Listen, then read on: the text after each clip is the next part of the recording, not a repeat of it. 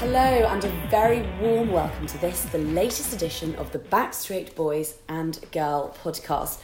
I was going to say how exciting to have the whole gang back together, but we are, alas, just two of the three musketeers for the start of this episode. Bear has been somewhat waylaid and slightly worryingly has also promised not to know anything about anything when he does get here. But his excuse is jet lag, but yeah.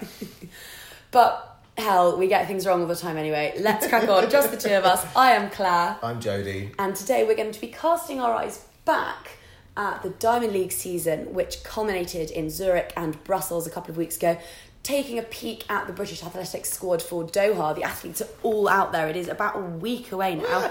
How did that happen? I know, where has that snuck up from? And doing a couple of little bits of odds and sods before signing off and getting ready for our big Doha preview pod, which we are recording with a mystery guest. Ooh. On Monday. Hi, I'm Holly Bradshaw and you're listening to the Backstreet Boys. So Jodie, the 10th Diamond League season has come to an end. In a nutshell, what were your thoughts? As always, we always get a little bit annoyed with the Diamond League because it's too long. I can't differentiate one thing from the other. The whole diamond race thing doesn't make any sense. Also, the fact that it's just been 10 years, they just changed the name and called it the Diamond Yeah, League. that's true. It was what was it? The Golden Spike? No. What was it before? The Golden. It's like when they changed the Premier League. It used to be the First Division. Change it to the Premier League. Think it's a different thing. Anyway. So, as far as I'm concerned, it's been going on since the 80s. But overall, I think it's been a good year. There's been some really good performances. The Diamond League finals, I thought, were quite strong. But once again, I just can't differentiate. So you're going to tell me stuff that happened back in May, and I'm going to be like, God, don't remember that. It does all definitely blow into one, and also not helped by the fact, and we are always bitching about this, that they're all on different days and irregularly spaced out. So I always miss a few. Yeah, absolutely. Every year. I always completely miss a Diamond League, and then you're just catching up over video highlights and Twitter, and it's just not the same. I do wish there were more regularity to it. But I do think better than previous years. I absolutely agree. I think there was stronger overall meets last year. There was some astonishing meets last year, wasn't there? Oh my God, yeah. What was that? One that was the best one ever? Was it in Monaco for middle distance? But was it Shanghai. The opening one? Yeah, I think so. We were like you get a PB, you get a PB. But also this year's been so long because obviously it started really early. It started in May, I think, and it's dragged on till September, and we've still got the World Championships to come. So it's been a long old year. So trying to remember right back to the beginning is going to be tough. Well, let's save ourselves the embarrassment that would entail by trying to cast our minds back. Let's just take a peek at the finals, yes. I reckon. Now, for the last time, we have got two separate final evenings. So there are 32 Diamond League trophies to be handed out, and they did 16, I think, upon each evening. Thank Christ they disposed of last year's nonsense where they had back-to-back finals. Do you remember? So people had to jump on a coach. Yeah, Ibargua had to win the long jump one night and then literally fly the next morning and get a National Express coach or something to then go and win the trip. Ridiculous, yeah. So they got rid of that, which is great. But I do think it will be all the stronger next year for them all being contested on one night. So what are they doing? 32 events on the one night? What? Night. It's going to be an 150-minute programme. What? So I know, 2.5 hours. They'll have to have simultaneous events. I think that sounds loads of fun. I mean, Love that. Maybe it won't give us enough time to actually work out what's actually just happened before we've moved on to the next. Yeah. But that sounds fun. You know what they'll do is they'll decide that not only are 5,000's boring, but 1,500's are boring as well. So, just have sprints. Exactly. Yeah, 100 through to 800 But metres. not over 2 nights. Couldn't they just do 2 nights in Zurich? I'm sure they could, because Zurich sells out every Yeah. single year. Surely they could. Or you could just do a ticket discount for 2 evenings. But doesn't the Diamond League start in April next year as well? Does it? It starts ridiculously early for some reason, yeah. Well, I guess because of the Olympics. When's the Olympics? In July? August. Right. Late July, early August. Oh, and the Diamond League's going to finish before the Olympics, isn't it? I guess so. Isn't that... Have I just made that up? Surely they must. But that's one thing that I really actually enjoyed about this year's Diamond League was it finishing before the major championships, because it always feels a little bit like an afterthought. Yeah, absolutely. Loads of the big names aren't there because they're resting, and actually I can't remember the stat, but it's something like in every field, like of the 8 people competing, on average they were like 8 of the best 10 in the world this year. So the fields were really stacked. They were really high caliber. They were very rarely having to invite people and drag them in off the streets to compete. I want to have a little chat about that in a Oh, second. really? Because I some of those fields, some of those just the randoms who are in those fields. I know there's this whole procedure where you get points over the season, but it's not very clear, is it? No. Like who's qualified and who hasn't qualified and who needs to do what to qualify, and then as long as you qualify and win, then you win the overall Diamond League, even if you came last or got an invite. That's mad. So it's not really a league, is it? It's not like a Grand Prix, so where you get points over the season.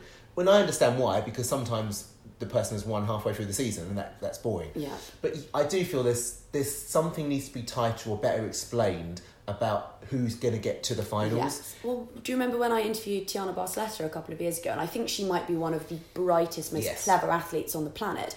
She didn't understand what was required to make the Diamond League final. And I don't think it was her, but one of her fellow long jumpers actually missed out of the final because of a mathematical miscalculation.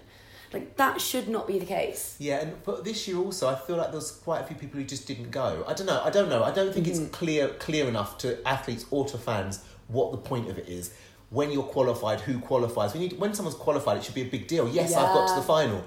And at the actual finals, they are kind of putting people in. They put Nafi in the high jump, which I don't have a problem with because it was in Belgium.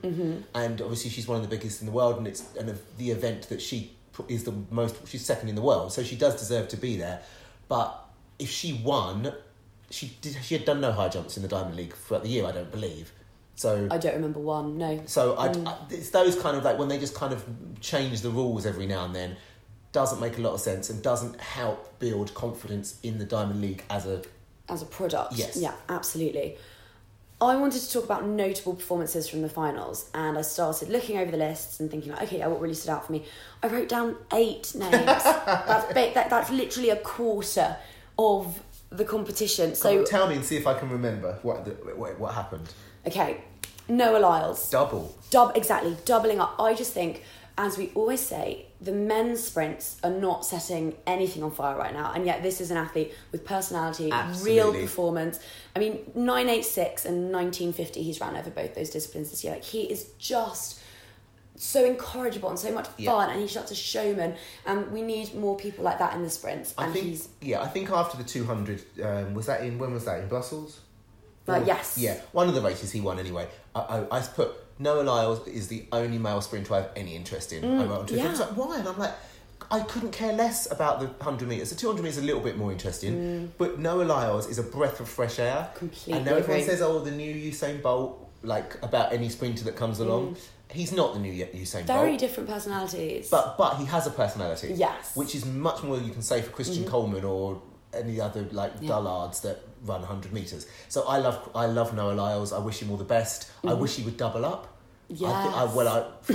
We could talk about this in the preview of Doha, when I'm sure we'll talk about all the events. I wish Noah Lyles would double up. Number one, because I really like him, but also he could definitely do the double, especially if he drinks a lot before the race, because he said that his 100 metres he won because he needed a wee so badly. To run off. So he pegged it off. And then my next notable was also from the sprint, and how wonderful to have a British women's 100 metre Diamond League champion. Well, I know we talk about Dina every single podcast, but I couldn't love her more.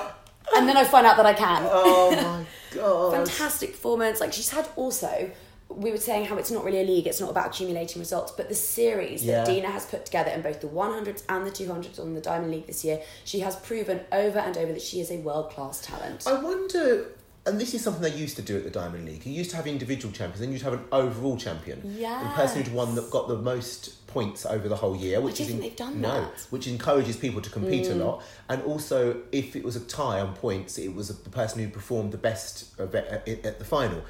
I wonder how many points Dina's got this year, because she seems to have competed an awful lot, and I wonder if there's anybody who's competed as much as her, because she's been doing it from the very beginning of the season. I think that's a really good point. I wouldn't be surprised at all if she were right up there. Because you used to have the overall champion, they'd win $1 million. And that was something to write home about. I remember Gabby Szabo doing it. So, I mean, that for me is a much more... It's good to have all the events. And I understand there's a limited amount of money, and if you're going to have 32 events, you've got to pay 30. I can't do the maths. 1.6 million, I think is it? Is it 50 yes, grand each? Yes, it is. Yeah, well done. But having said that, for PR purposes, having one overall champion makes a lot of sense. 100%. And then you've got a face upon which to Yeah. pin things because you can't pin it on 32. And also encourages people to continue to compete often, to go for high performing, high scoring, what am I trying to say? To perform at a high level as well, in the sense that because at the end, the person who's the highest with the best performance gets the money. But anyway, that's just an idea that I think would help to really differentiate the Diamond League. Definitely could be made more of. Also, speaking of performance, so terrific to see her start looking so electric, particularly next to Shelly-Ann Fraser-Pryce, who's the queen of the start. This is the thing, and I'm sure we'll talk about Shawnee in a minute. Oh yeah, she's next. She is next. But Dina came second in the 200 to Shawnee. 22.8. Exactly. So we're thinking like amazing. 200 has always been her stronger event. Traditionally, I mean, I think maybe now that's arguable. But against Shelly-Ann, she lost to Shelly-Ann. Was it in Birmingham? Yeah, or was it in London? Anyway, Shelly-Ann is back, and she's back in a big way this year. And when Shelly-Ann gets out, very rarely do people catch her. But Dina did two amazing things in that 100-metre race. Number one, she got out ahead of Shelly-Ann, which is just insane. And visibly rattled her as well. She did not like that. But Shelly-Ann closed on her, and then Dina went away again. Yeah. So that shows you not just about how ready she is, but what a great performance head she has on. Yes. Because number one, getting out ahead of Shelly-Ann, which she's not used to, puts the pressure on her, and people perform very differently when there's pressure put on them.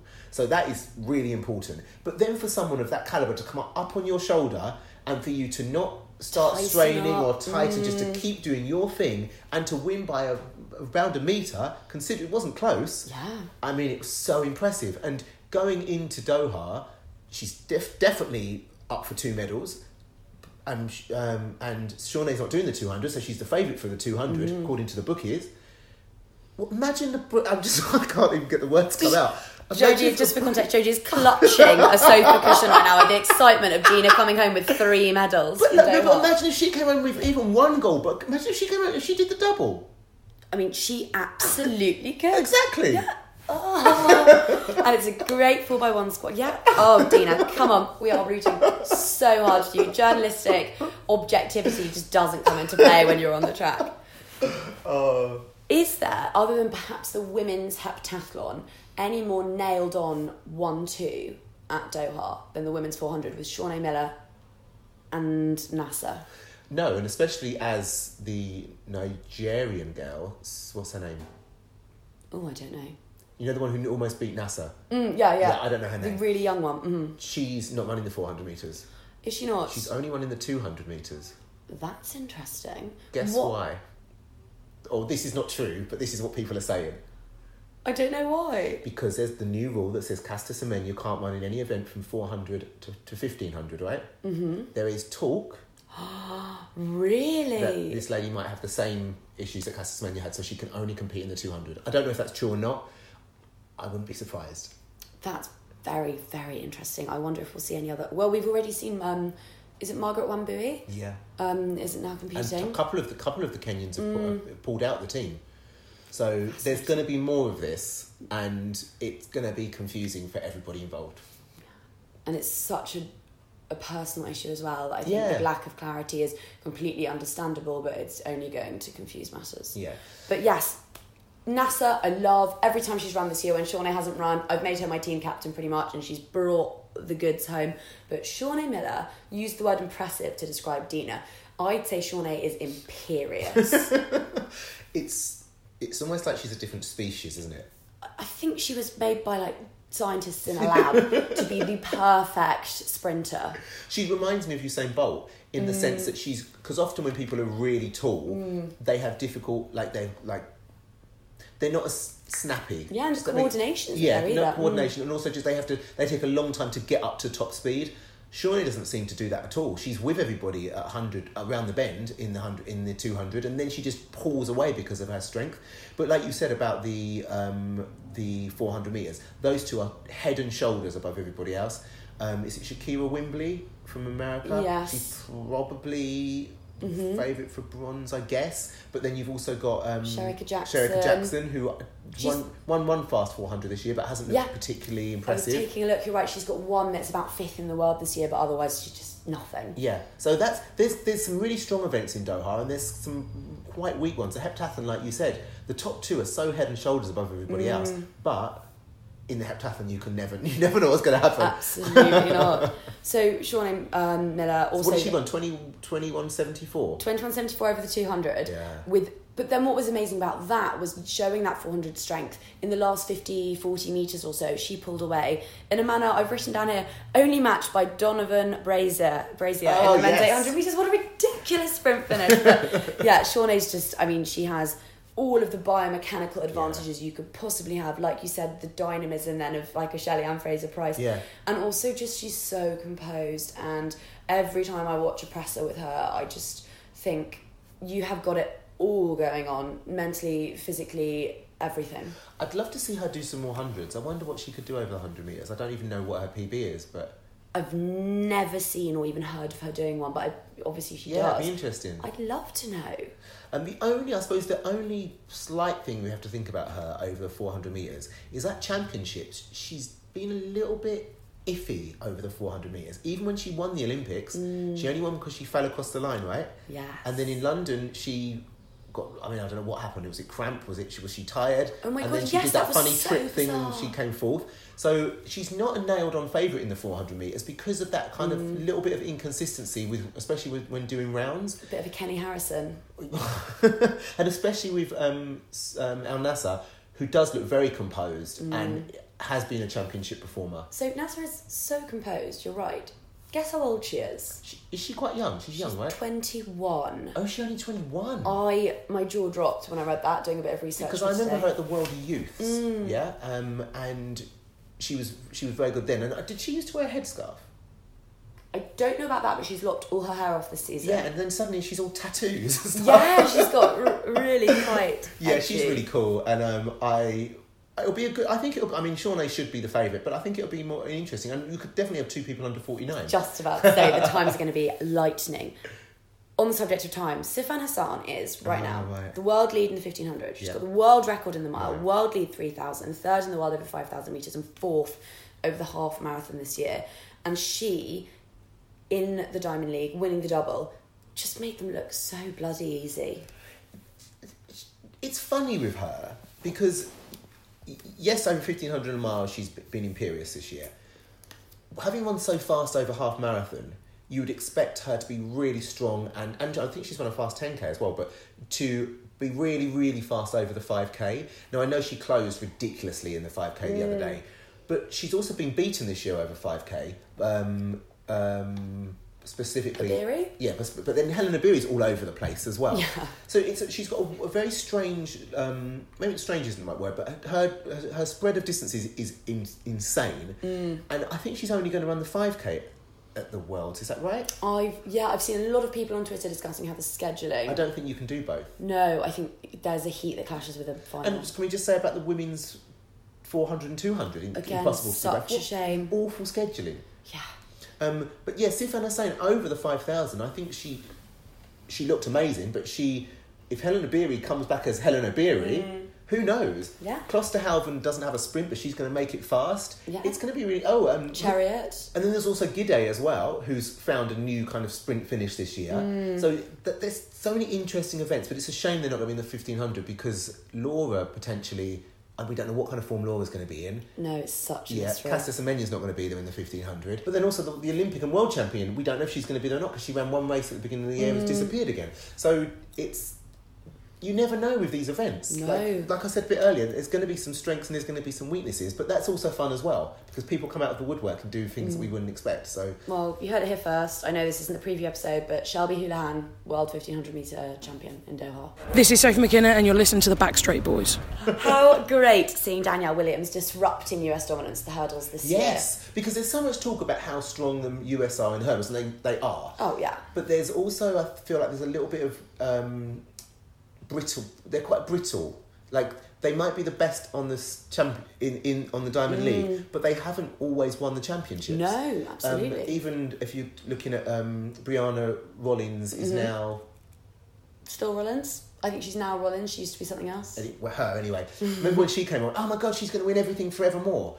Then she got injured. Then she got banned. Then she came back and she's doing all right, but she's not the same. The world record holder Kenny Harrison. Kenny Harrison is not a championship performer really. No. And when Danielle Williams won in 2015, we had this. It was all about the Americans, and we were like, who? Who's she? And to come back, having done that. 4 years later, to come back in insane form. 4 of the fastest 10 times in the world this year she's run. Yeah, and also she's had that hip up with her selection. She wasn't even sure she was going to go, which is now been smoothed out with the Jamaican Federation. So I'm glad she's going to be there. Yeah, and it's obviously we like it when Americans get beaten, don't we? Always. So I was thinking earlier, Juan Michel Echevarria managed one... Oh, could it be Bayo? Hooray, Bayo is on his way. Juan Michel Echevarria managed one measured jump all evening and won by 45 centimetres in the long jump. Whereas Mihambo jumped 697, 699, 703, each of which would have won her the Diamond League title. I think we as a podcast are more Echevarria than we are, yes. Mihambo. Hi guys. Hello. What time do you call this? Okay, I've done the rounds, okay?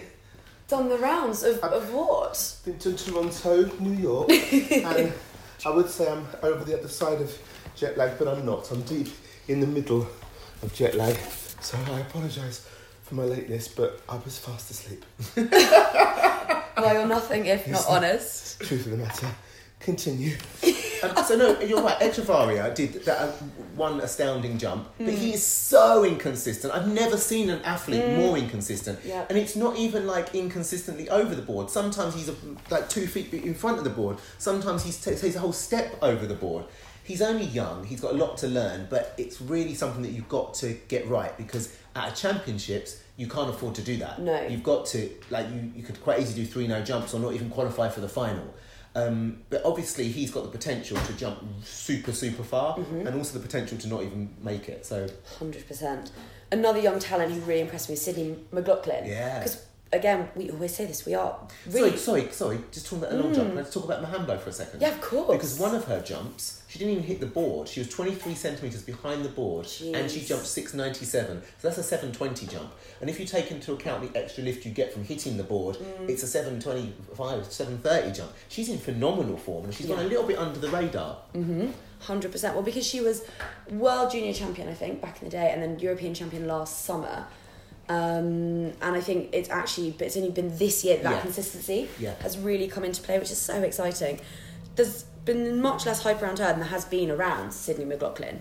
And Less around her, yes, of course, yeah. yes, who it can be deafening. Every time that young woman steps onto a track, all the American track nerds are like, oh my God, guys, get ready, here comes a world record. And but actually, I know Mohammed was arguably fatigued after that astonishing world record, but the way Sydney ran, I thought, especially after a really poor start in that Diamond League final, was really impressive. She's very impressive, not just physically and athletically, but she's seems like she's got her head screwed on as well, and it doesn't sound like she really buys into all the hype around her. She just goes out there and does her job. Jalila Muhammad, obviously at the trials, was sensational, and since then has she been beaten by twice, or did she win one? Oh, she lost to McLaughlin, I think, in the last British one, yeah. Yeah, but does she always take the outside lane and let Sydney be inside her? I think I read something about... There was something about that, wasn't there? It just seems like an odd tactic when you know your strongest competitor can chase you, especially in the hurdles. But anyway, that's up to her. I assume she gets to pick which lane she wants. But that's a great head-to-head that's coming up. The Americans have an insanely strong 4x4 team. Corey Carter gets picked as the reigning world champion. You mean 4 hurdles team? 4 hurdles team, sorry, yeah. Not 400 team. Well, they will, because they'll put the hurdlers in, so... No, in the 400 flat, though. No, the 400 so Corey Carter gets in being world champion, but the diamond... But what's her name with the flower in her hair? Shamir Little. She's run so fast this year and doesn't get selected. It's insane. And then that, speaking of 4 hurdles, brings me on to not only my Diamond League final performance, but I was going to ask you after this, what's been your performance or your performer of the season? It's not even close. No. I'm glad we're all on the same page here. Karsten Warholm he's masochistic, exhibitionist, fearless. He's just the consummate big stage performer. Yeah. And the fact that Rai Benjamin ran sub 47 and didn't even win the race, honestly, could that showdown have been any better? He is so, like, he's just the whole package. And we've said this lots of times, but he keeps getting better, so we keep having to reiterate. Not just athletically, but the way he runs the race is a really exciting way to run a race. He's got a great personality. He's great in an interview. He's got personality on the track. He obviously knows his sport. He loves his sport. It's great to watch. It's great to have European athletes, because when we have American athletes who we don't see a lot of, or we have African athletes who sometimes indistinguishable, it is great for marketing the sport to have great European athletes, because it is where most of the money is and most of the events are. He is an absolute superstar. But let's just say that coming into the World Championships, Rai Benjamin's like 1/10 behind him. I was just going to say, he is all of our favourite athlete of the year. He has been sensational this year. I'm slightly worried. What, too good too soon? No, because he's been steadily getting better and better. Yeah, and he hasn't over-raced. He's probably only run 5 races. No, he's run a lot. No, I don't think he has. I think we've just seen him a lot. Yeah, We've maybe. seen him running or maybe spectacularly. every time he's run, he's set a PB exactly. so we've remembered. No, it's like, can you hold on that long? You know, because like it's going to be 6-7 weeks since he last ran until the World Championships. Can he get any better? You know, any better is a world record, isn't it? So, and also, can you run that through the realms? It's just a vague thing in the back of my mind, which is going in. He is the athlete of the year, and yet I can see a scenario where he doesn't actually win. But then the way that he runs, where he goes out so hard, is really well suited to round running, because he can be turning the burners off towards the end of his races. It wasn't a perfect race. His penultimate hurdle, he really stuttered into. So there's more to come. I think he's good at rounds. He's done a lot of championships now. He's world champion, he's European champion, he's European junior champion in 2 events. But at no point at that point then he's a second faster now, and he hasn't got someone breathing down his back in the same way. That's my thinking. My thinking is we haven't really seen Rai Benjamin that much this year, and if he can run that well on the pre-ultimate, that's not what it was. Penultimate race, maybe there's more to come for the actual. But I would argue that Rai Benjamin's probably competed more. I mean, I'm not up to date with what goes on in I'm America. not saying whether he's competing or not. I'm saying we haven't seen or noticed him. No, I know, but that doesn't mean he hasn't competed more. And let's not also forget Samba hasn't raced since the 12th of July and hasn't done a 400 hurdles. He's making his mind up like the day before or something. About an injury? Is that the... He hasn't run, has he? He's been injured. We haven't seen him over a 400 metre hurdle race since the Shanghai Diamond League in May. Wow. Yeah. I think we've only seen him twice. Yeah, I didn't realise it was that long though. No, he says he's making his mind up that week. Wow. So yeah, I wouldn't hold your breath, because it's 400 hurdles is not an event you can just turn up. You need to have done, like, just to get your rhythm back. I beg to differ. You should have seen me at the Southern Athletics Leagues when I used to get chucked into it on a Saturday morning and run 90 seconds. Claire, you're talking to the 1990 Kent Championship bronze medalist over 400 hurdles. Bowing down. There's only 7 entrants. Karsten Warholm then, without a shadow of a doubt, our Diamond League athlete of the season. Right, question to you both. How revealing are Diamond League results ahead of Doha? We have no idea because it's never happened before. Well, yes, I agree. And I would say that, but also very revealing and not revealing at all. In the sense that some people who've done spectacular things in the last 2 meetings have then got to hold on to that form for 3 weeks. Some people didn't go to the Diamond League finals or performed quite poorly. Is that because they were in heavy training? So I don't know. We don't know. It's going to be interesting to find out. But it's also something that's probably not going to happen that often. So no, because obviously usually Diamond League finals are end of August, beginning of September, whereas the World Champs are 2-3 weeks before that. So obviously people have peaked for the World Championship, and often you see that real downturn afterwards, don't you? Where people come out and they've done wonders at a World Championship, turn up at the Diamond League final and like totally flop. That's all over and done with now. We've seen who's in great form. We've seen how great Dina was, for example, or Shawnee. The hope is they continue that and they may be even better in 3 weeks' time. It could potentially It's going to depend on the person. It's going to depend on their training. It's going to depend on if they've managed to get this season right. And we've never had a scenario ever. I mean, we're talking. When was the last? There was Olympics in like October once, wasn't there? Like 40 years ago. I think Sydney was quite late as well, wasn't it?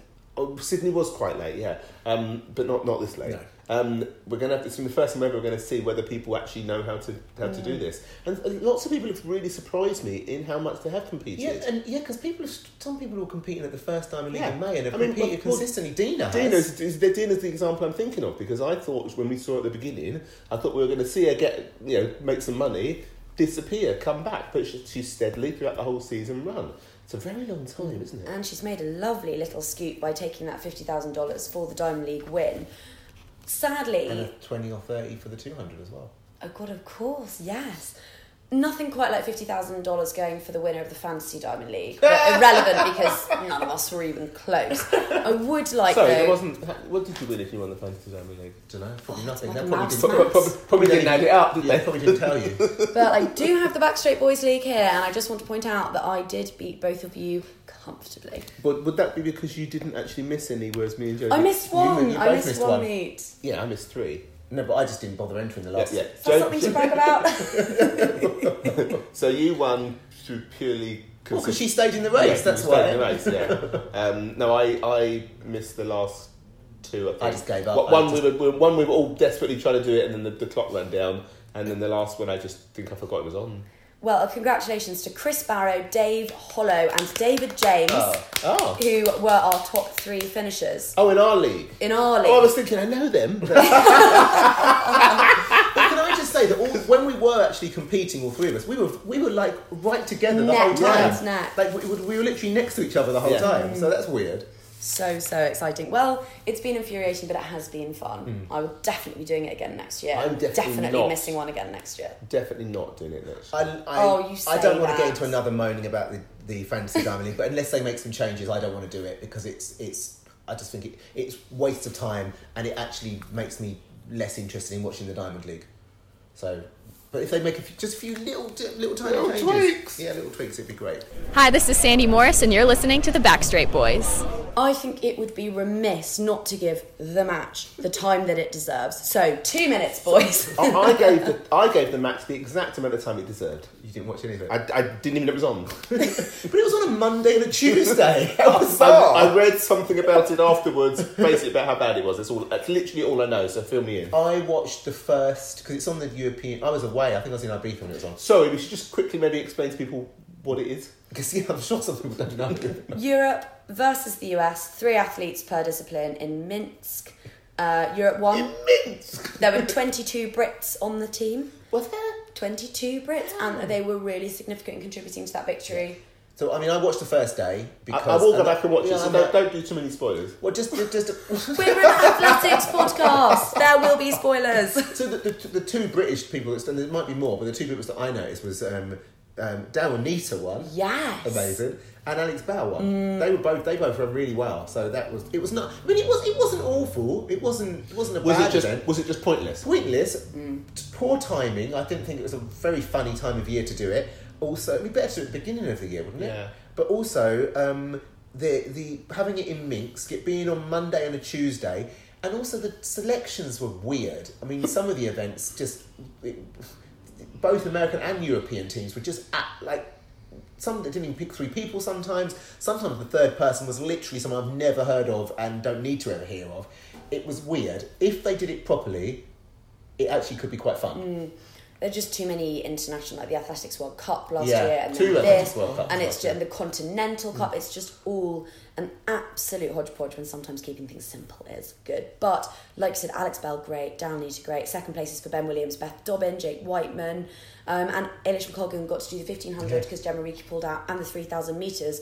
Which, if she might double up for Doha, I don't know if she will, but really good to see that she can actually come out and really perform with heavy legs. Where did she come in the 15? She finished 3rd in both, which is impressive. I think she could have won the 5. Do you know what it was won in? It wasn't fast. It was outside 15, and she, some American I'd never heard of won. But Eilish, if she'd gone out like she did at the trials, I think it was a 3, wasn't it? It wasn't a 5. It was a 3. It was a 3. Yeah. So it was just inside 9. If she'd gone out fast, because she was fast. She was the fastest there by a mile. But obviously, if she knows she's got another race the next day, I have to say, because obviously I knew nothing about it, I am well impressed with the quality of those people. I just assumed it was going to be a load of old also-rans. Oh no, also, Megan Beasley, Nick Miller, Andy Potsy, Jamie Webb, Charlie Grice, Jodie don't But Lewis. that's just the British people. But don't forget, there's 3 for Europe and 3 for. I know, but so they had to go quite deep to. No, that wasn't my point. My point was that I seemed like the kind of thing that British athletics would have just turned their nose up at, so I didn't particularly send But any it wasn't people. British athletics; it was European athletics. Yeah, but British athletics would surely have to still say they can go. I don't know. Maybe I think they got invited. Anyway, by I'm just European thinking that's athletics. Yeah, it was all right. I just think, particularly for someone like Daryl or Alex, who we don't think of as being absolute first names on the team sheet for their respective disciplines, massive confidence boost, really good experience. $5 was it? Hopefully. 7, maybe it's 7. I can't remember, but it was Steve. Considering Alex Bell still isn't sponsored, that's a really welcome paycheck. If you're listening and you own a small business, Alex Bell, we really like her on this podcast. Or a big business. Yeah, even better. Hi, I'm Dina Asher Smith, and you're listening to the Back Straight Boys. 74 athletes, 44 of whom competed in London, 12 Scots, 37 women, 35 men, Richard Kilty captain, Martin Rooney going to his 8th World Championships. What do you think of the British athletics team going to Doha? I think it's a strong team. I think there's actually some really good medal prospects, but we'll talk about them specifically when we get to the preview next week.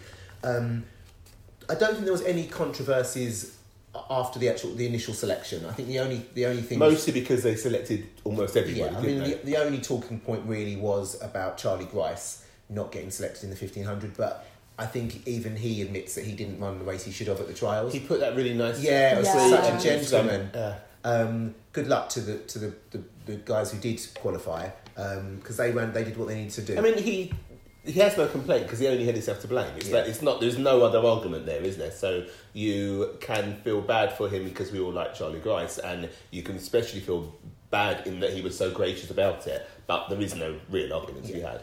So that was the only real. Charlie Grice was the only real kind of bit of controversy In the first wave of selection. Yeah, I mean, I'll have a little chat in a second about people who didn't get didn't get selected, and why I'm annoyed about it. But it was great to see some people in the team. People like my favourite was Abigail. It was because it's been so long. We didn't know she was going to come back. We certainly didn't know she was going to come back in such form. No. And when we heard the team was announced, I thought I'd give someone a little phone call. Hi, this is Tony Minicello, and you're listening to the Back Straight Boys. Perfect. Hi, Abigail. Welcome to the Back Straight Boys. Hi, thank you for having me.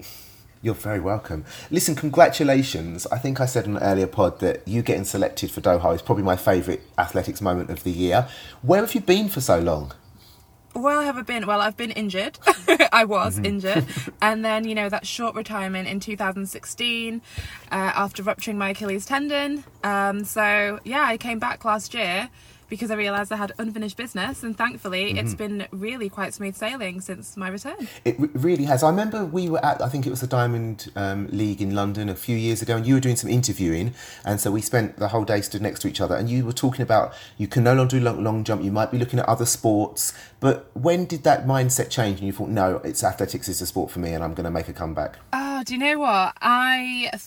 Probably a year or so, maybe 13, 14 months after the retirement, so around September 2017, I started thinking, actually, maybe it's going to be long jump that I'll go back to, because I did try a bit of track cycling and that was a lot of fun, and one of my first loves is netball, so I've always loved to do netball and I've always wanted to go back into that.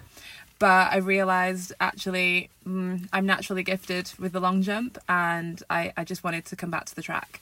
So it was actually me doing those interviews, realising, I don't want to be the one asking the questions. I want to be the one answering the questions. That made me realise, actually, I want to go back to jumping. So you did make a surprise appearance at the trials last year, which we were all surprised to see you, and you jumped really well. I think you jumped 666 or something. But unfortunately, most years that would be someone you'd get in the top 2. But unfortunately, especially last year at the trials, it was out of control, the distances. But it was really nice to see you come back at that level after so many years. So can you tell us where you were, what happened, what injuries you had, and how difficult was it to come back? Oh, wow. So last year, 2018, my first year at the trials since 2012, where obviously we know I finished a horrible 4th after having jumped the Olympic standard and did not get selected for the Olympic Games. Yep. So I haven't had a really great track record of competing at national championships. So even last year when I did come back, it was a surprise for me as well. So it was as much a surprise to you guys as it was to me. I thought, I'm going to use this year to warm up my legs and see where I'm at. And then I think in my second or third competition of the year in Marseille, I jumped the European standard, which was 660. I jumped bang on that number and I was just like, are you kidding me? So suddenly my expectation levels just rose exponentially. And then I think the UK Champs was maybe my 4th or 5th competition back. And I went there with this expectation like, oh, actually now I've got the European standard, I'm going Europeans. This is way beyond what I'd expected. And then obviously going there and Lorraine jumping a world lead and Jasmine jumping out of her skin. You kind of expect it from Shara anyway, but Jasmine jumping a massive personal best. And then I think I came 5th as well. I don't think I came 4th. I think there was Jahisha Thomas who came above me.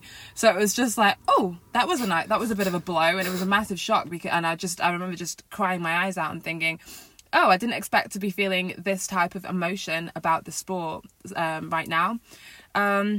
But yeah, 2013, I ruptured my rec fem tendon, and 2014, I had another surgery, but that was on my Achilles. That was kind of like my bursa. And then 2014 and 15, I was living in Phoenix. I was working with the amazing Dan Path because I was trying to resolve the injury situation. So I did have some good distances, and I did do kind of well when I came back in 2014, 15. I jumped 673 indoors, but I just think I needed that break after 2016 with that Achilles rupture to be able to reset my body, because my body just wanted to break down every single year, and it wasn't fun. And yeah, I just wasn't enjoying the sport anymore. And so what have you learnt, and what's different now in your training that will stop you getting injured? Well, I mean, I think, I don't know. So I guess I'm just more mindful of not pushing at the wrong times. I think the big thing at the moment, which every female athlete is talking about, is just their cycle, and understanding that as women we have to work with that and not against it. And I think in the past maybe I've pushed at the wrong times of the month, and I know that from looking at my training diaries and things like that. I know the times when I'm more susceptible to injuries, so now I'm more mindful of that, whereas in the past I would just think I'm superhuman because we're athletes, we can do anything, it doesn't matter what my biology's saying, and you try and fight against that. Also just being really sensible in competitions and things like that, and when I structure my competitions. So even when I came back in after surgery, I jumped in 2015, I'd jumped 673 in the indoors, big indoor personal best, and then that was on the Sunday or the Saturday, the national champs. Then the Wednesday I flew to Athlone and competed there, and then on the Saturday I tried to compete in Birmingham and tore my hamstring. So I missed out on the European indoors that year because I tried to do 3 competitions in 7 or 8 days, which may work for some people and some athletes do that, but for me, where I was at the time, it's not going to work for me. And stuff like that, just being more sensible with my approach to training and competitions is key. Well, listen, it is great to have you back, and you did touch on the subject of how difficult it is to get in the British team of the long jump at the moment. Looking at the IWF rankings, there's actually 5 British women in the top 16. So like 1/3 of the best. Oh my goodness! 1/3 of the best long jumpers in the world are from Great Britain. So for you to be number 1 in the world in Britain at the moment makes you by default one of the very, very best in the world. That's a good feeling, and it's also something that is new to me. So I'm used to being that underdog. I'm used to being someone who, like, hopefully rises to the occasion at the last minute. But now actually I'm one who is, like you said, kind of up there. So I've had to change my mindset a little bit and just be like, okay, this is where I'm at. And actually this should be something that fills me with confidence rather than fear, which it might have made me feel in the past. Now I'm trying to look at it with a positivist perspective. Like, I'm up there. So actually, what's from stopping me from getting into a final from doing, amazing in a final and jumping even further? Because, you have to have a higher level of expectation. So, yeah, that's what I'm bringing to the table now. Just going back a little bit, because you talked about 2012 and where you had jumped the qualifying, you jumped 680 in 2012, and but you came fourth at the trials. And then Charles had this thing about you have to do it, get the qualifying twice. So you couldn't, there was no way for you to qualify under those circumstances. You've obviously made sure you're qualified this time, but it is quite arbitrary sometimes, selection policy. And especially, we're going to be talking to some other athletes in this edition who haven't been selected this time. And can you just talk about how difficult it is when you have got the qualifying, but your federation says we're not going to select you? Oh my goodness, it's horrible. And you know what? I feel like, first of all, other nations probably look at us and think, what are they doing? Because other nations, I said in 2012, if I was representing my other country, Nigeria, for example, where both of my parents are from Nigeria, I probably would have been on that team. Yeah. Or any other nation, because I'd got the standard once, which was what the IAAF requirements were. Yeah. And most nations, it's a first past the post situation, so it doesn't matter that the other two above me had come above me because they didn't have the standard. Yeah. So yeah, it is quite frustrating, and I do really feel for every single person every single year when the selections happen and names are missed off there and there's very controversial decisions, because I've been through it myself and it's so frustrating. And particularly now with that whole invite situation, someone's getting an invite and then not being taken. So yeah, I really feel for them because I've obviously been through it myself. And also, I feel like maybe if you'd been selected in 2012, you don't know what that could have done for your career. Whether you trained too hard in the winter of 2013, whether you pushed yourself further, you don't know. And I just think young athletes should have the opportunity. Yeah, I completely agree. I do know that definitely messed me up mentally, because for me, someone had told me that if they hadn't seen the video where I jumped the 680, they would have thought it was a fluke. They would have thought I'd done it.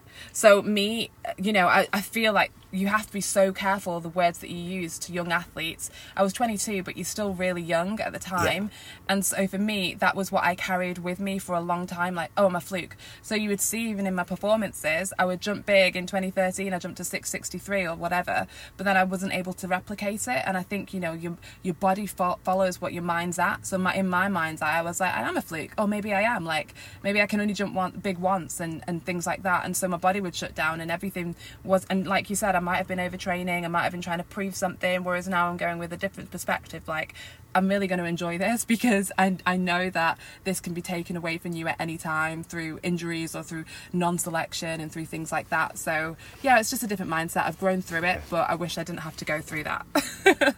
Well, listen, some people told Greg Rutherford that he was a fluke as well, and it's like that's some kind of fluke who wins time and time and time again. So there's nothing wrong. You don't have to always listen to what other people say. Absolutely. But just this season, you've been so consistent, and you've definitely proved that 680 wasn't a fluke, because you've jumped 680 on a number of occasions. You've backed it up with 670s. You jumped 666 on the street the other day, and it's all been. It's a long season, obviously, but in the second half of this season, you've really come out, and it seems like every time you step on the track, you're doing a personal best and jumping really far.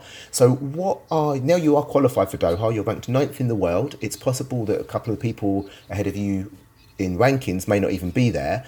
So what is your goal for Doha? What would you be happy to come away with? I feel like, minimum, I would like to be top 8 because, you want to be in the final. If I am ranked number 9 in the world, and like you said, there's some girls that aren't going to be there through injury or whatever's happened, then for me, I just need to have a mindset of going in there like, I'm going to make this final. But obviously you have to get in the qualifying, you have to be switched on from round 1, try and hit the distance. I think it's going to be 670 or 675 in that round 1.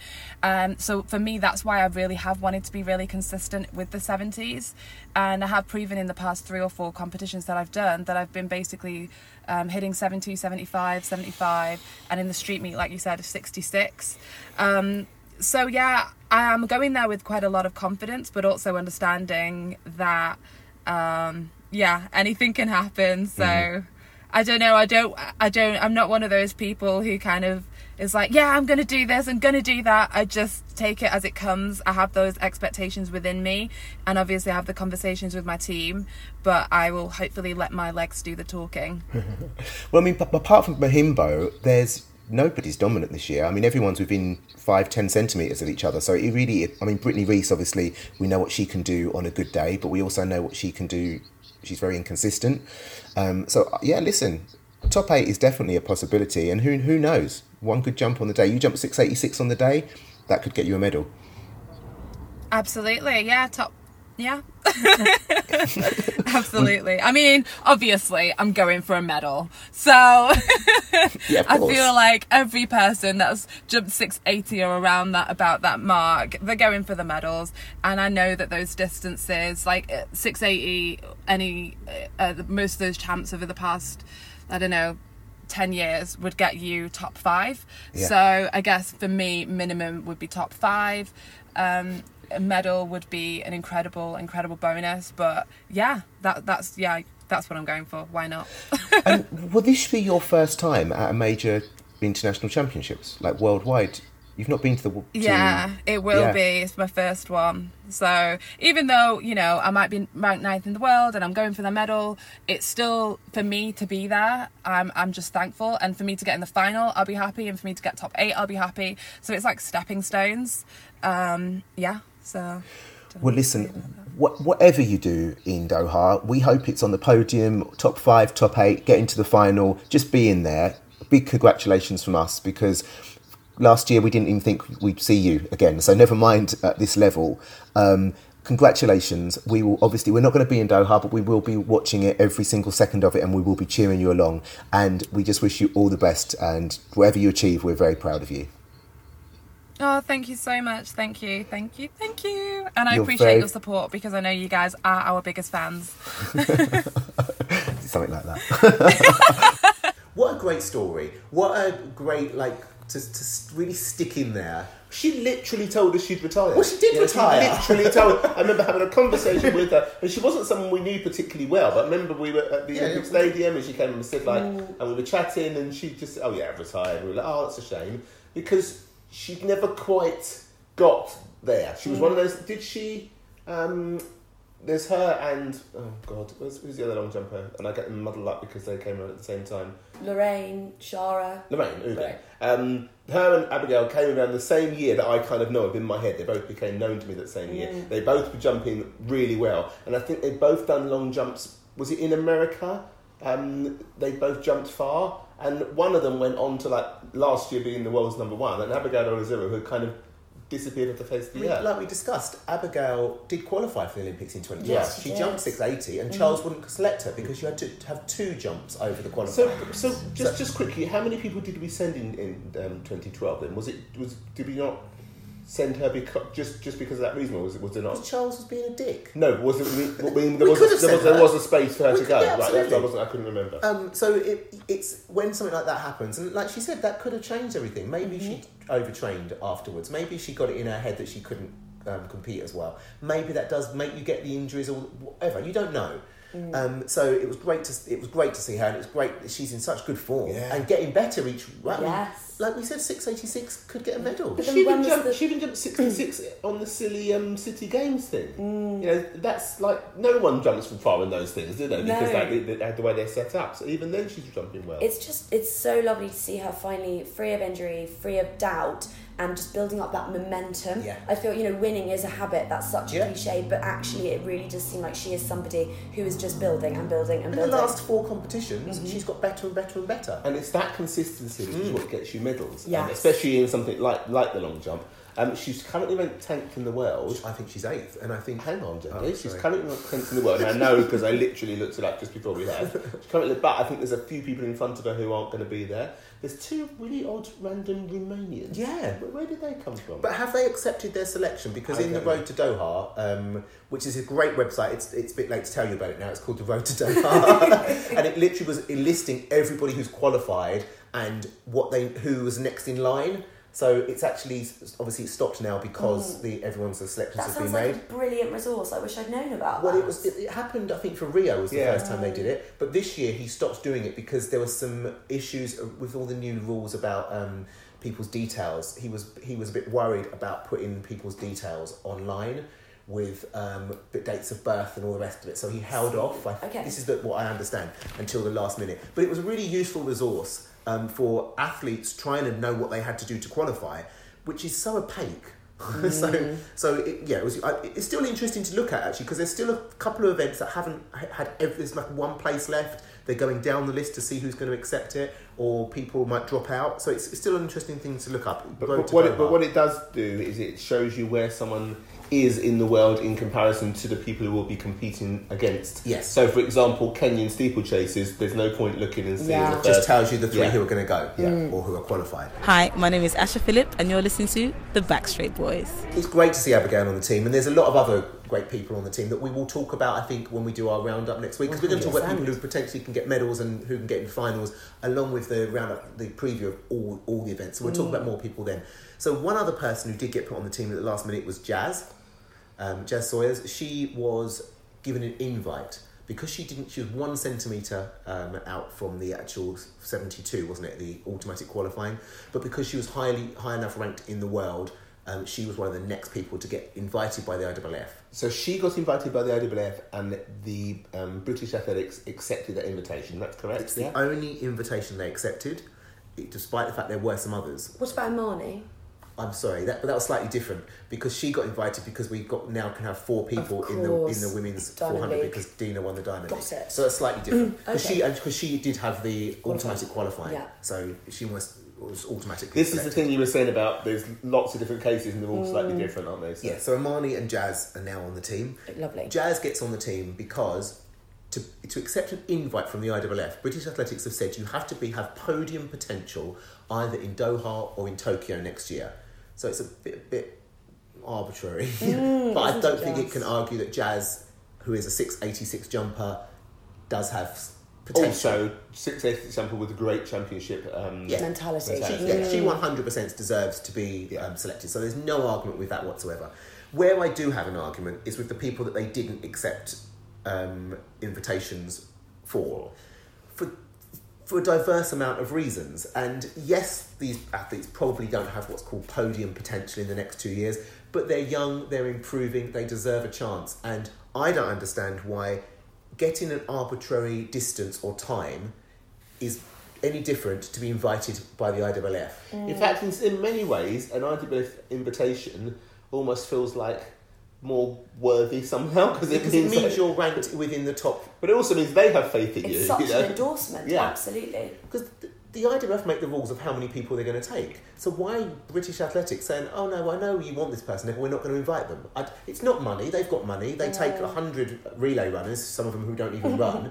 So it's not about that. And now we've got the 4x4 by 2. Oh my God. Sorry, I've been missing out. Have we picked a team for that, or is that going to be I think it's on the there's fly? people who are from the pool. So it's not about money. To take an extra person is not prohibitively expensive. So the people who I think, and I might have this wrong, I might have missed some people. It's potentially because it changes all the time. Who's going up in and who if someone decides they don't want to go, then someone else moves up. So it does change a little bit. But the ones that are obvious to me are number 1, Charlie Myers. Now Charlie Myers didn't get an invite. He didn't need an invite because he had the qualifying.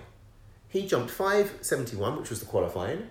He's ranked 24th, equal 24th in the people who are qualified to go. So he should automatically get selected, right? But he didn't come top 2 at the trials. Therefore, they haven't selected him. Which is weird because it's not like he didn't come top 2 and other people did who've got the qualifying. No, they just decided to leave a space empty. Which They're only taking male pole vaulter. Yeah. Who did it at the trials? He got the qualifying at the trials, so you had to choose him. But he's in exactly the same position as, say, someone like Carl Langford. Yeah. Who didn't perform at the trials, but has got the qualifying. So then British Athletics would go, oh, we think Carl Langford has got podium potential. Well, yeah, but of course he has. And I don't agree with that, but that would be the reasoning that they'll give. But the reason he's got podium potential is because he was given a chance when he was 19 to go to major championships. Now, Charlie Myers is not going to win a medal in Doha, but if he goes and jumps 5.71, he might get in the final. And then, imagine that, going into Tokyo when he might be jumping 5.80 next year. And it's then so short-sighted. like. Yeah. And also for him, He was ill at the trials, so he's getting punished for being ill at the trials. They told him apparently that he's not in, he no height at the trials and he's not in good form. But that's the limit of communication that anyone And yet has. he jumped to lifetime best this season, which is a And he's only automatic world 22. qualifying. He was only 22 in June or July. So it's just really frustrating. Someone else, Jessie Knight, in the 400 hurdles. She's 200ths outside of the qualifying. She's ranked 38th. They're taking 40 people. Don't think she's even been told whether she got an invite or not. There's no communication. I just think it's really rude. Yeah. Young athletes who are doing their best miss out by automatically by tiniest amounts. IAAF go, you're qualified. We're just like, whatever.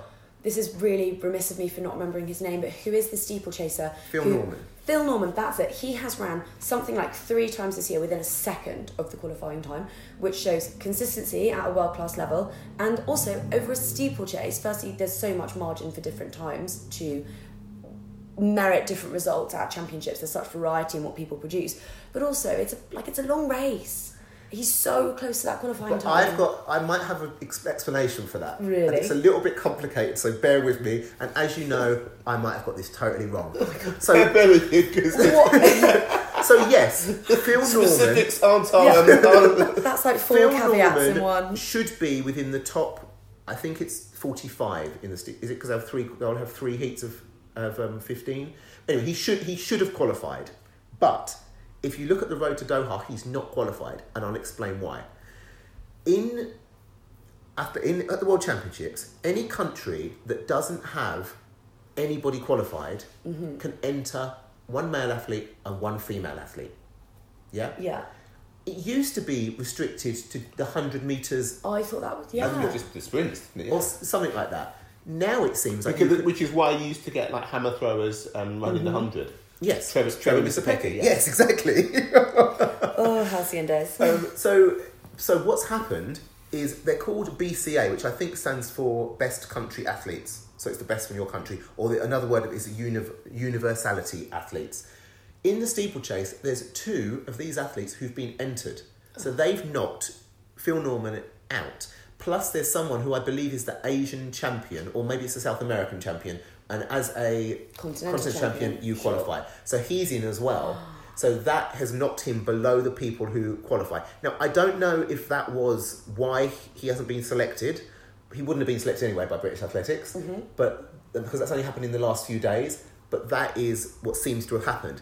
And that's actually happened to even more high-profile athletes. Nick Willis is the bronze and silver medalist from the Olympics from Last 2, 8 and 12 or 12 and 16. Anyway, he's 2 times. He just won the New York mile, Fifth Avenue mile.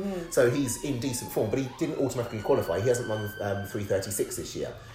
He is 42nd in the rankings. He is top 45, which is what it is for the 1500. New Zealand Athletics had bought his plane ticket. And then he's told he doesn't qualify because 4 universality athletes have chosen to go in the 1500 metres. Oh my God, it just makes you want to bang your head against the wall. I mean, just for so many reasons, this is just such an absolute mess. Number one, these universality athletes shouldn't be taking the places of athletes who've qualified or could qualify. No, they should be on top. Yeah, if you're going to have that as a rule, which I like as a rule. I like it as a rule as well. Give every country someone to cheer absolutely. for. But not instead of a qualified athlete. Not instead of a double Olympic medalist. No. Not for someone who is...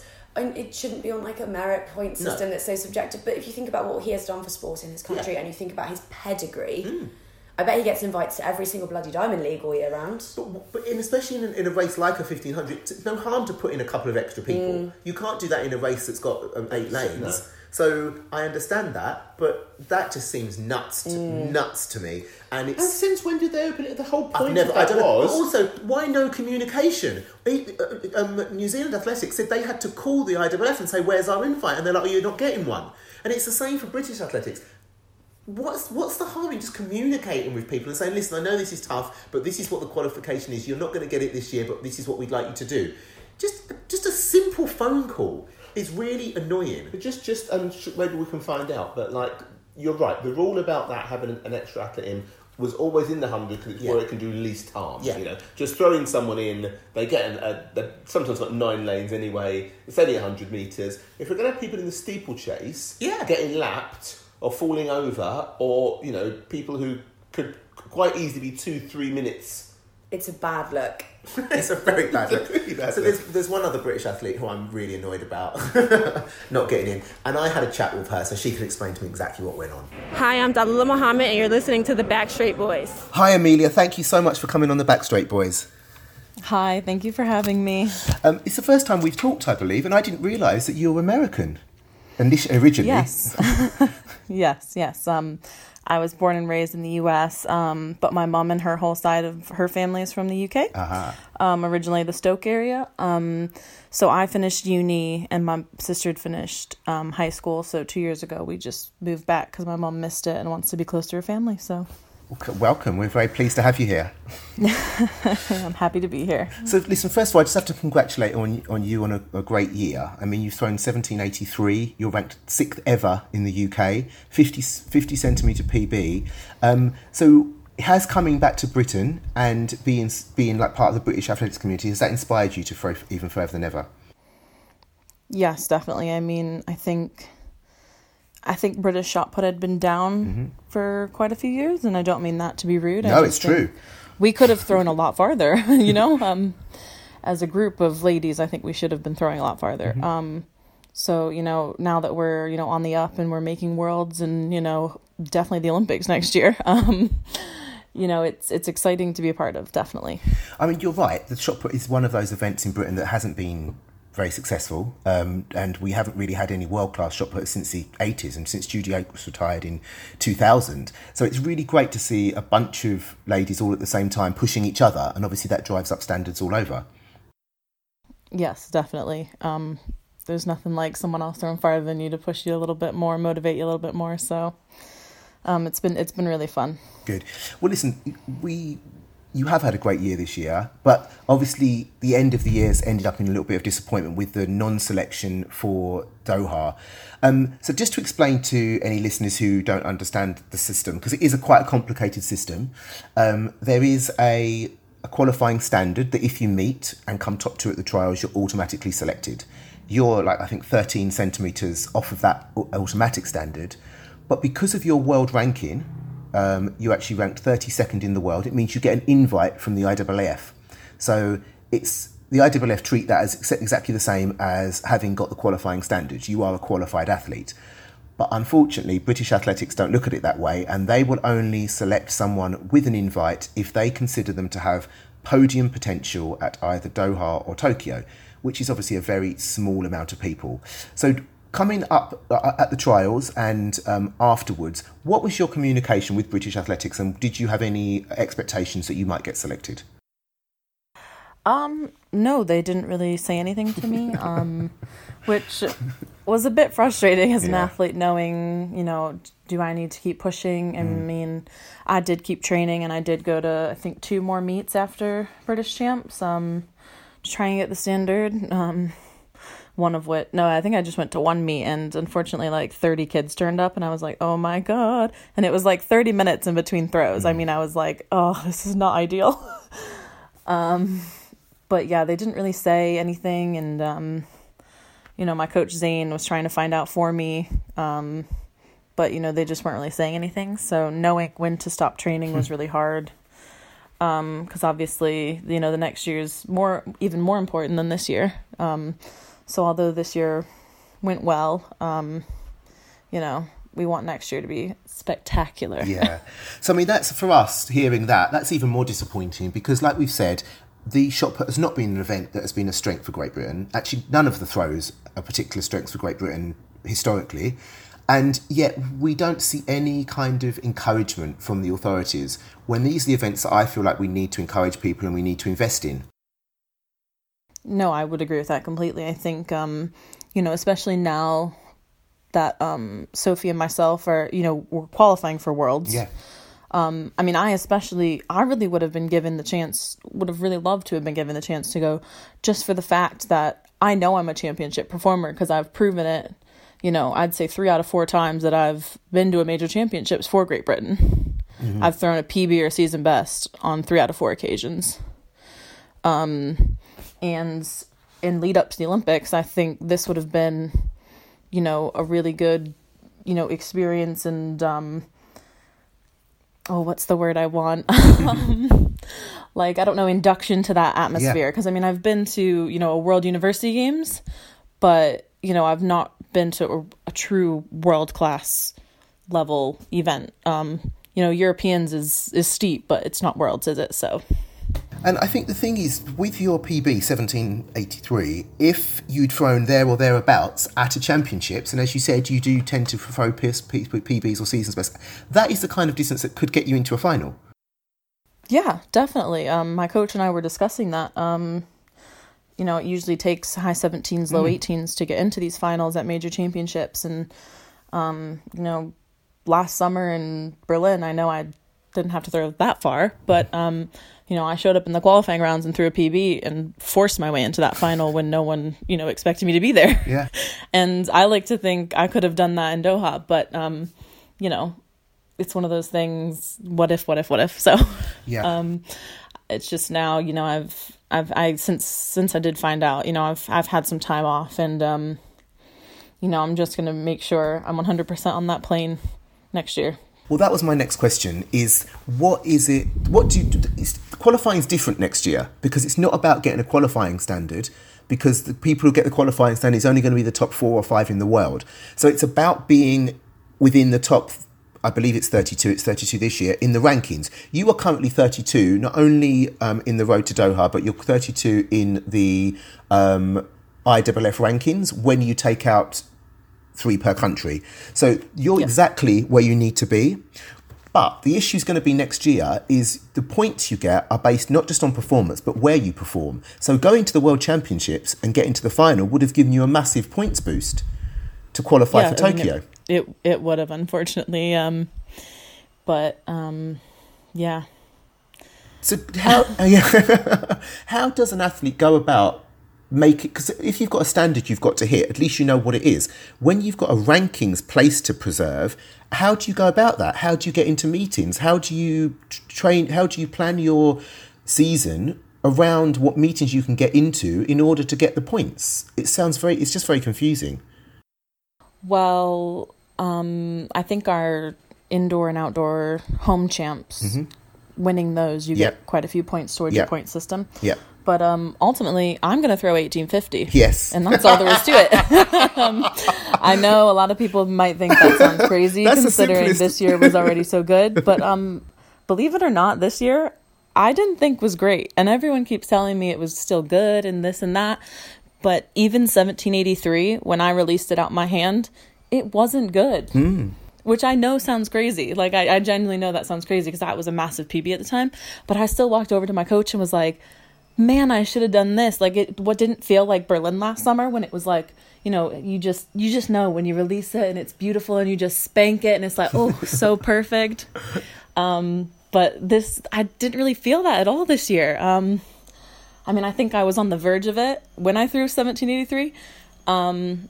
But I got sick for about 3 weeks soon after that, which really did hinder my training and was quite upsetting for my season. And you try and get back, and I don't know. I just don't think I quite found my throw this year.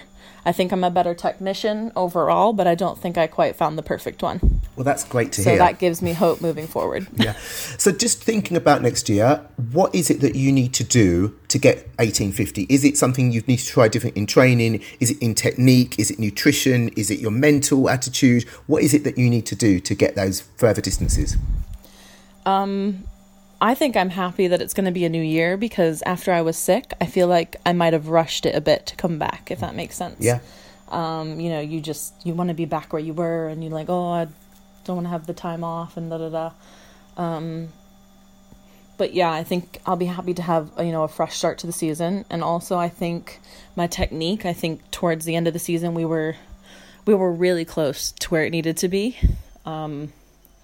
But I just hadn't quite pieced it together yet. Moving forward, I do know what we are working on, though. So I feel like that's, as I've had my time off now, that's all I've been thinking about. So I'm definitely ready to attack that and perfect that and hope that that gives me, that beautiful 1850 throw that I need. Well, listen, we're all hoping exactly the same thing because no one's thrown 1850 in the UK since, off the top of my head, I'm going to say the mid-90s. And I don't think we've had two shot putters go to any major championship since 93 World Championships would be my guess. So it's we'll get ready for it next year. Exactly, and it's exciting. And I think there's this kind of people think that only the sprints are interesting, or we only want to watch things. It's not true. Athletics fans... Well, I'm glad you think so. It's not true at all. Athletics fans, we love to watch everything. And back in the day when we had Tessa Sanderson and Fatima Whitbread throwing the javelin at each other sometimes, it was like the biggest, most popular event there was. Same as in the triple jump when Jonathan Edwards was setting a world record. Everyone's interested in the triple jump. When Jessie's winning and Denise are winning the heptathlon, these are not events that are particularly thought of as particularly sexy, exciting events necessarily. But when there's something to cheer for, we will cheer for you, and we're 100% behind you. So thank you very much for taking the time to talk to us today, and we wish you all the best. And we'll be there. We'll be cheering you on and hoping you for 1850 and just get a ticket straight to Tokyo. Thank you so much. I'm looking forward to it. So Amelia Strickland is... Number one, she's American. I didn't know that. So she came over, obviously British parents. So it's lovely to have her on board. The shot, and we've said this a few times, the shot is one of those events historically we've not been good at. Right now we've got two verging on world-class shot putters. And we should be taking these people to be 13 centimetres off automatic qualifying, to be 32nd in the rankings, so you get an invite, and just be not even to be told no. Just to be like, oh, no, not interested, not coming. She is improved by 50 centimetres this year. Like she said, at the Europeans last year, she wasn't expected to do anything, and she qualified by setting a PB. If she threw 1783, I think her best is, if she threw that at a championships, that is very likely to get you into a final. 100%. And again, look ahead to Tokyo. Think how much more room there is for improvement over the next 12 months. And she won't get that competition experience. But for me, it's even worse than that. Because don't forget, next year, Tokyo is based solely on IAAF rankings. The qualifying for the shot put is 1850 or something, which not that many people are going to get. So after that, it's gone entirely on rankings. Where do you get the most rankings points? At the World Championships. So what we've done now is we've kneecapped people who potentially could have got good scoring points if they'd gone to the championships, if they'd miraculously got to the final or they'd done a PB, they're going to get more ranking points than they are getting at the Southern League. So we've handicapped our own athletes trying to get into Tokyo next year. But even someone like her is going to have trouble getting good high quality meetings anyway. So just the fact you've been to a World Championships, even if you didn't make it, surely that's going to look better on your resume to get into a better meeting than it is to say, you won the Southern Leagues. And also, if you're in the shot put, you want all the exposure that you can get and all of the opportunities that you can be given, because there just aren't that many gigs going for throwers. Just quickly, because Jodie miraculously actually seems to know about something. So next year, we know it's entirely on ranking points next year. So it's not entirely on ranking points. You've got the qualifying performance, but they're going to be really high. So only like the top 10 in the world are going to get it.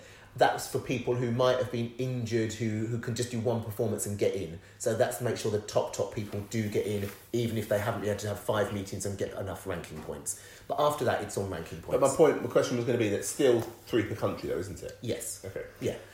So you've got to be in the top, depending on track events have more, because you couldn't have many more than 32 in a shot put, because then you'd have to have a competition of like 30 people just to qualify. So I understand the reasoning for that.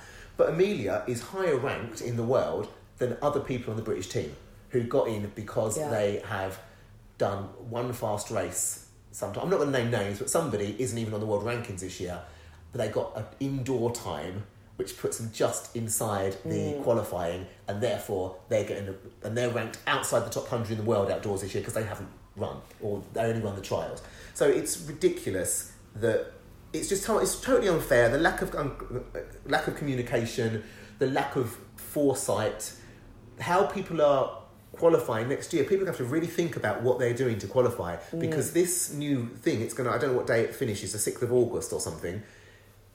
someone could do something the night before, 5 minutes before midnight, and you get knocked out, and there's nothing you can do about it. So it's going to be this mad rush in the last week to try and get more and more performances, increasingly good performances. Which is exactly when you don't want to be doing it, because at that point you're presumably going to be like, resting before the And it's champions. somewhat for manipulation as well. Britain has at least two. We might even have another, not Diamond League, but like high quality meet next year that's going to get high IWLF points. We could go, let's not invite that person because we don't want them getting more points. It might not one of our people. Also, as we always do, understandably, we stuff those meetings full of our own people, which is there's nothing wrong with doing that. But next year, that's going to have huge implications. But people who are in South America and can't just come to the Diamond League, like it's these people who come 8th at the Diamond League and are going to get a lot of points. Right. About people who can't get into a Diamond League. Do you know what we should do? Say this till next year. Yeah, you're right. We've gone off on a tangent. But anyway, I'm just annoyed about selection. Every year we manage something about selection. And it's... I understand we don't want to be taking people who are not going to perform. And I understand there's some older people who could have potentially got an invite who've been around for years and we didn't want to invite them. But young athletes who are improving all the time... and all these people, for totally different reasons, haven't been invited, and it's not fair. And I mean, I know we've always complained about filling the teams. Either fill the team as much as you can, or make a really stringent team. There's this not half-hearted, but like halfway house at the moment, isn't there? Where it's really unclear, and there's no communication.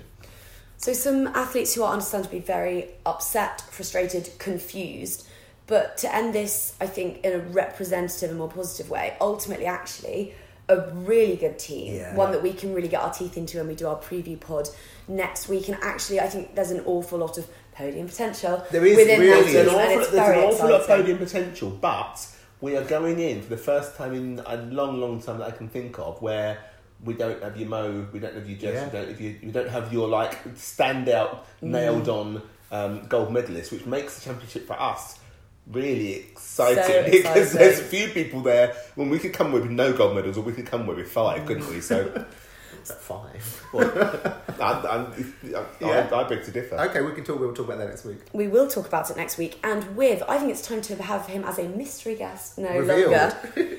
We are going to be joined next week in our Doha preview pod by Radzi from the BBC Athletics Nut, and who is going to be reporting for the Beeb out in Doha. He's flying on, I think, Wednesday, and he's cramming in an evening of athletics with us. What a coup, Claire. I'm chuffed to bits that he agreed to come on. He's not an easy man to journaliser. Yeah, I know someone who actually might know stuff. And I'm saying this right now, Beo, you're going to have to kick the jet lag, you're going to have to be on time, you're going to have to have done your prep, we're going to have to do our prep as well. Is that We Monday? want to show ourselves up. Don't say it's that Monday, you know it's Monday.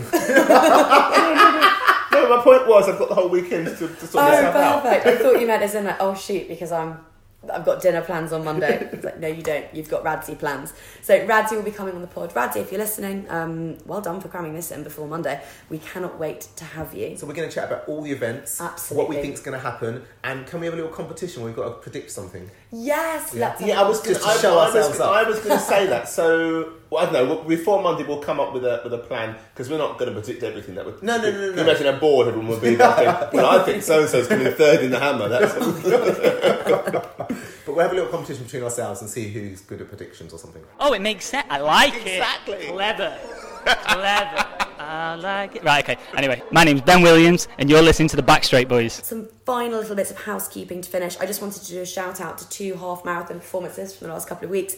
Ali Dixon not only ran a 50-kilometre world record in her first ever ultramarathon. Sorry, 50 kilometres. Like what? It's only 8k further than the marathon. It sounds much further.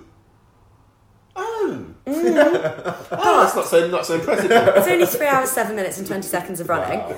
But I was going to say what an absolute Wonder Woman, and then quite literally she dresses up as Wonder Woman at the Great North Run and broke the world record for the fastest half marathon dressed as a superhero. It's niche, but we love it. Well done, Ali.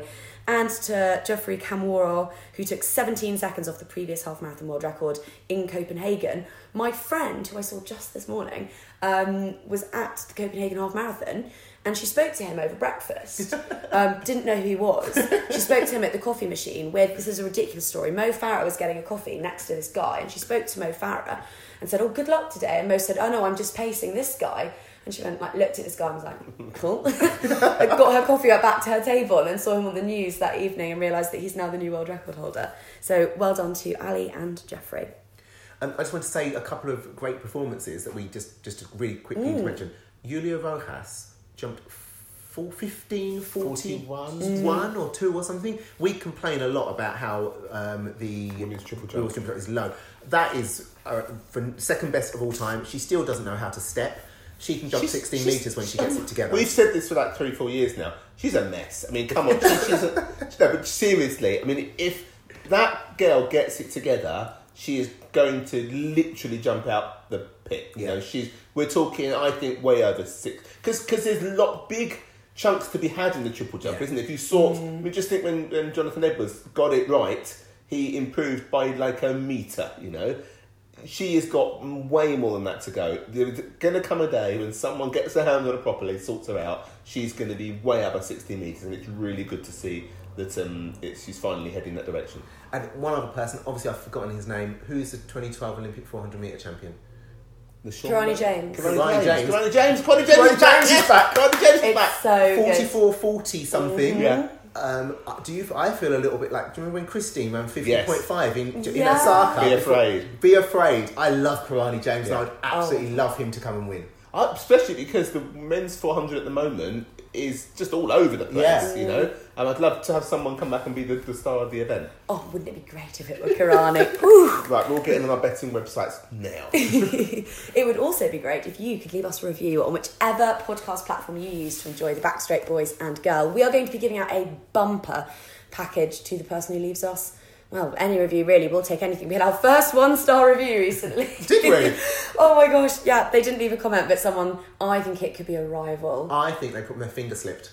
Ah, there we go. I think it was Matt Wood.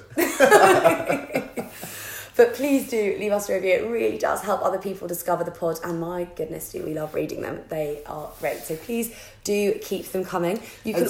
Sorry, just again, we've sent a couple out in the last week or so. There's still people who we have given shout-outs to who haven't got in contact with us one way or the other. So please do. There's stuff waiting for you.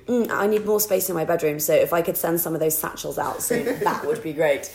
You can get in touch with us as well on social media if that tickles your fancy. I'm at Claire_G Thomas, and someone please at BackstraightB. Or on Instagram, Backstraight Boys Podcast. The content is genuinely really good. Jodie and Bear are slaying the Insta game, so give us a follow. Oh, come on, it's pretty good. I'm looking at it now.